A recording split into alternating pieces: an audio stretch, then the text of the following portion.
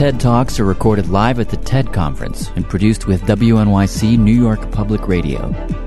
This episode features Jimmy Wales, founder of Wikipedia.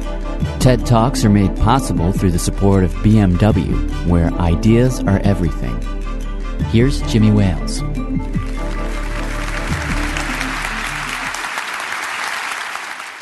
In 1962, Charles Van Doren, who was later a senior editor at Britannica, said, "The ideal encyclopedia should be radical. It should stop being safe." But if you know anything about the history of Britannica since 1962, it was anything but radical. Still a very completely safe, stodgy type of encyclopedia. Wikipedia, on the other hand, begins with a very radical idea. And that's for all of us to imagine a world in which every single person on the planet is given free access to the sum of all human knowledge, and that's what we're doing. It's a freely licensed encyclopedia. It's written by thousands of volunteers all over the world in many, many languages. It's written using wiki software, so anyone can quickly edit and save, and it goes live on the internet immediately. And everything about Wikipedia is managed by virtually an all-volunteer staff. And what I'm going to do today is tell you a little bit more about how it really works on the inside. So Wikipedia is owned by the Wikimedia Foundation, which I founded, a nonprofit organization. And our goal, the core aim of the Wikimedia Foundation, is to get a free encyclopedia to every single person on the planet. And so if you think about what that means, it means a lot more than just building a cool website. We're going to have to do a lot of work that goes beyond just the internet. And so that's a big part of why we've chosen the free licensing model, because that empowers local entrepreneurs or anyone who wants to can take our content and do anything they like with it. You can copy it, redistribute it, and you can do it commercially or non-commercially. So there's a lot of opportunities that are going to arise around Wikipedia all over the world. We're funded by donations from the public, and one of the more interesting things about that is how little money it actually takes to run Wikipedia. We've got over 600,000 articles in English. We've got 2 million total articles across many, many different languages. But only around 1/3 of all of our traffic to our web cluster is to the English Wikipedia, which is surprising to a lot of people. A lot of people think in a very English-centric way on the internet. But for us, we're truly global. We're in many, many languages. How popular we've gotten to be, we're a top 50 website, and we're more popular than the New York Times. And what's interesting about this is that the New York Times website is a huge, enormous corporate operation with, I have no idea how many hundreds of employees. We have exactly one employee, and that employee is our lead software developer.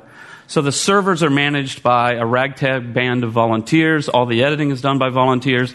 And the way that we're organized is not like any traditional organization you can imagine. People are always asking, well, who's in charge of this or who does that? And the answer is anybody who wants to pitch in. It's a very unusual and chaotic thing. You could never afford to do this in a company. You could never afford to have a standby crew of people 24 hours a day and do what we're doing at Wikipedia. So we're doing around 1.4 billion page views monthly.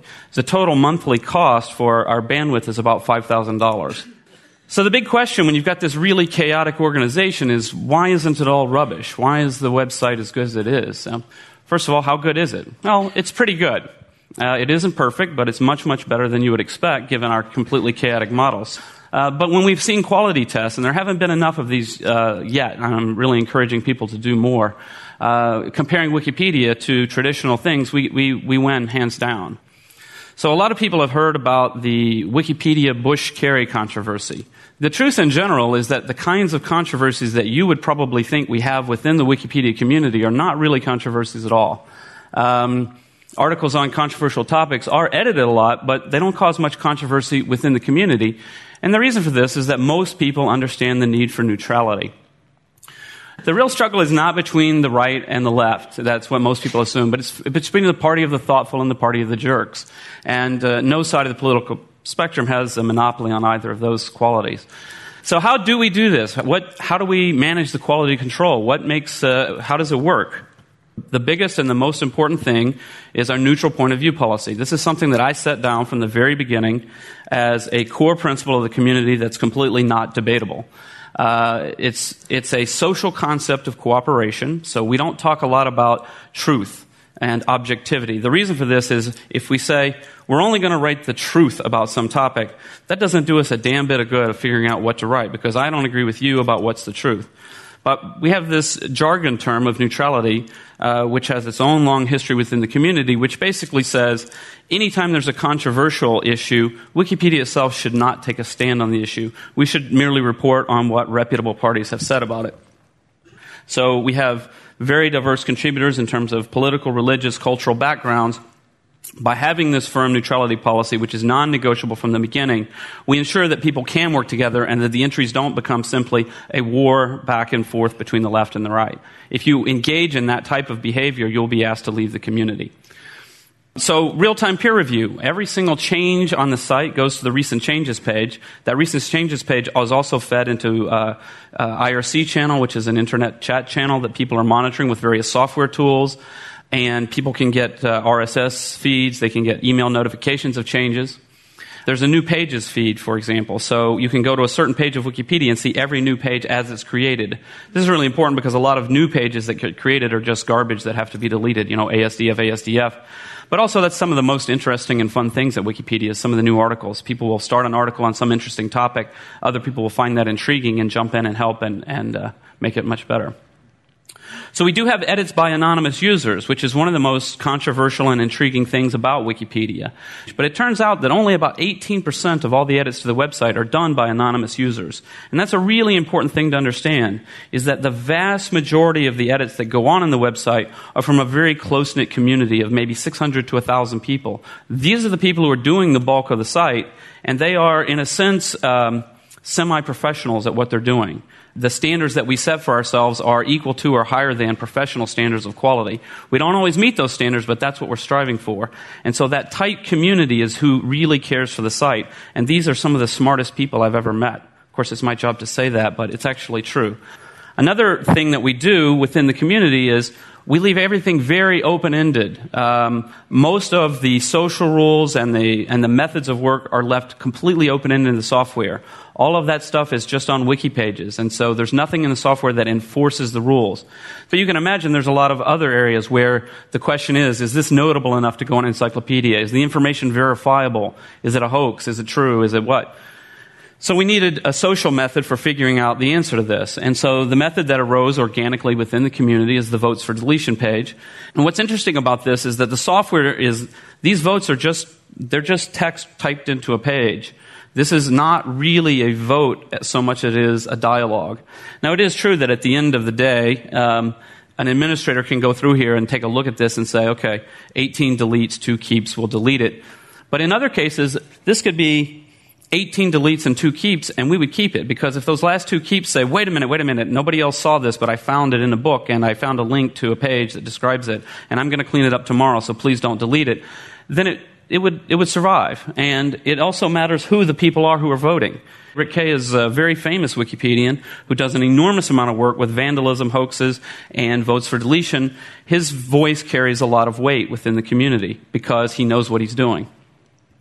So how is all this governed? I mean, people really want to know about, administrators, things like that. So the Wikipedia governance model, the governance of the community, is a very confusing but a workable mix of consensus, meaning we try not to vote on the content of articles because the majority view is not necessarily neutral. Some amount of democracy. All of the administrators, these are the people who have the ability to delete pages. That doesn't mean they have the right to delete pages. They still have to follow all the rules.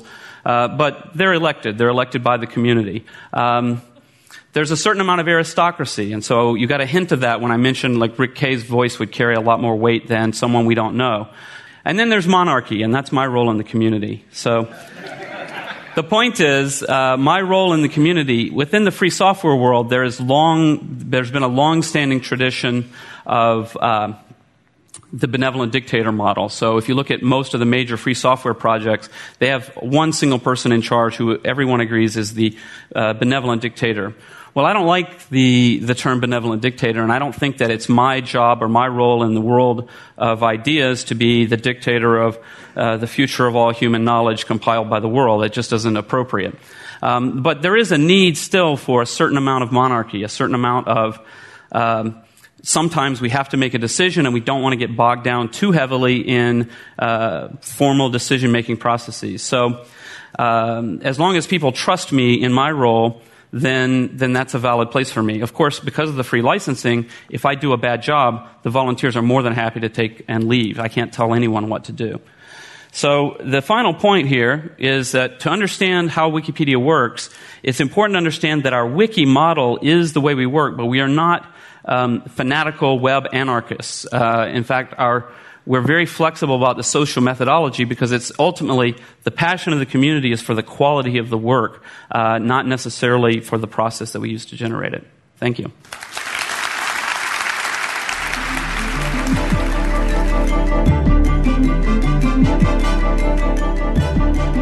That was Jimmy Wales, recorded at TED Global in Oxford, England, July 2005. TED Talks are produced by WNYC New York Public Radio for TED. TED Talks are made possible through the support of BMW, where ideas are everything.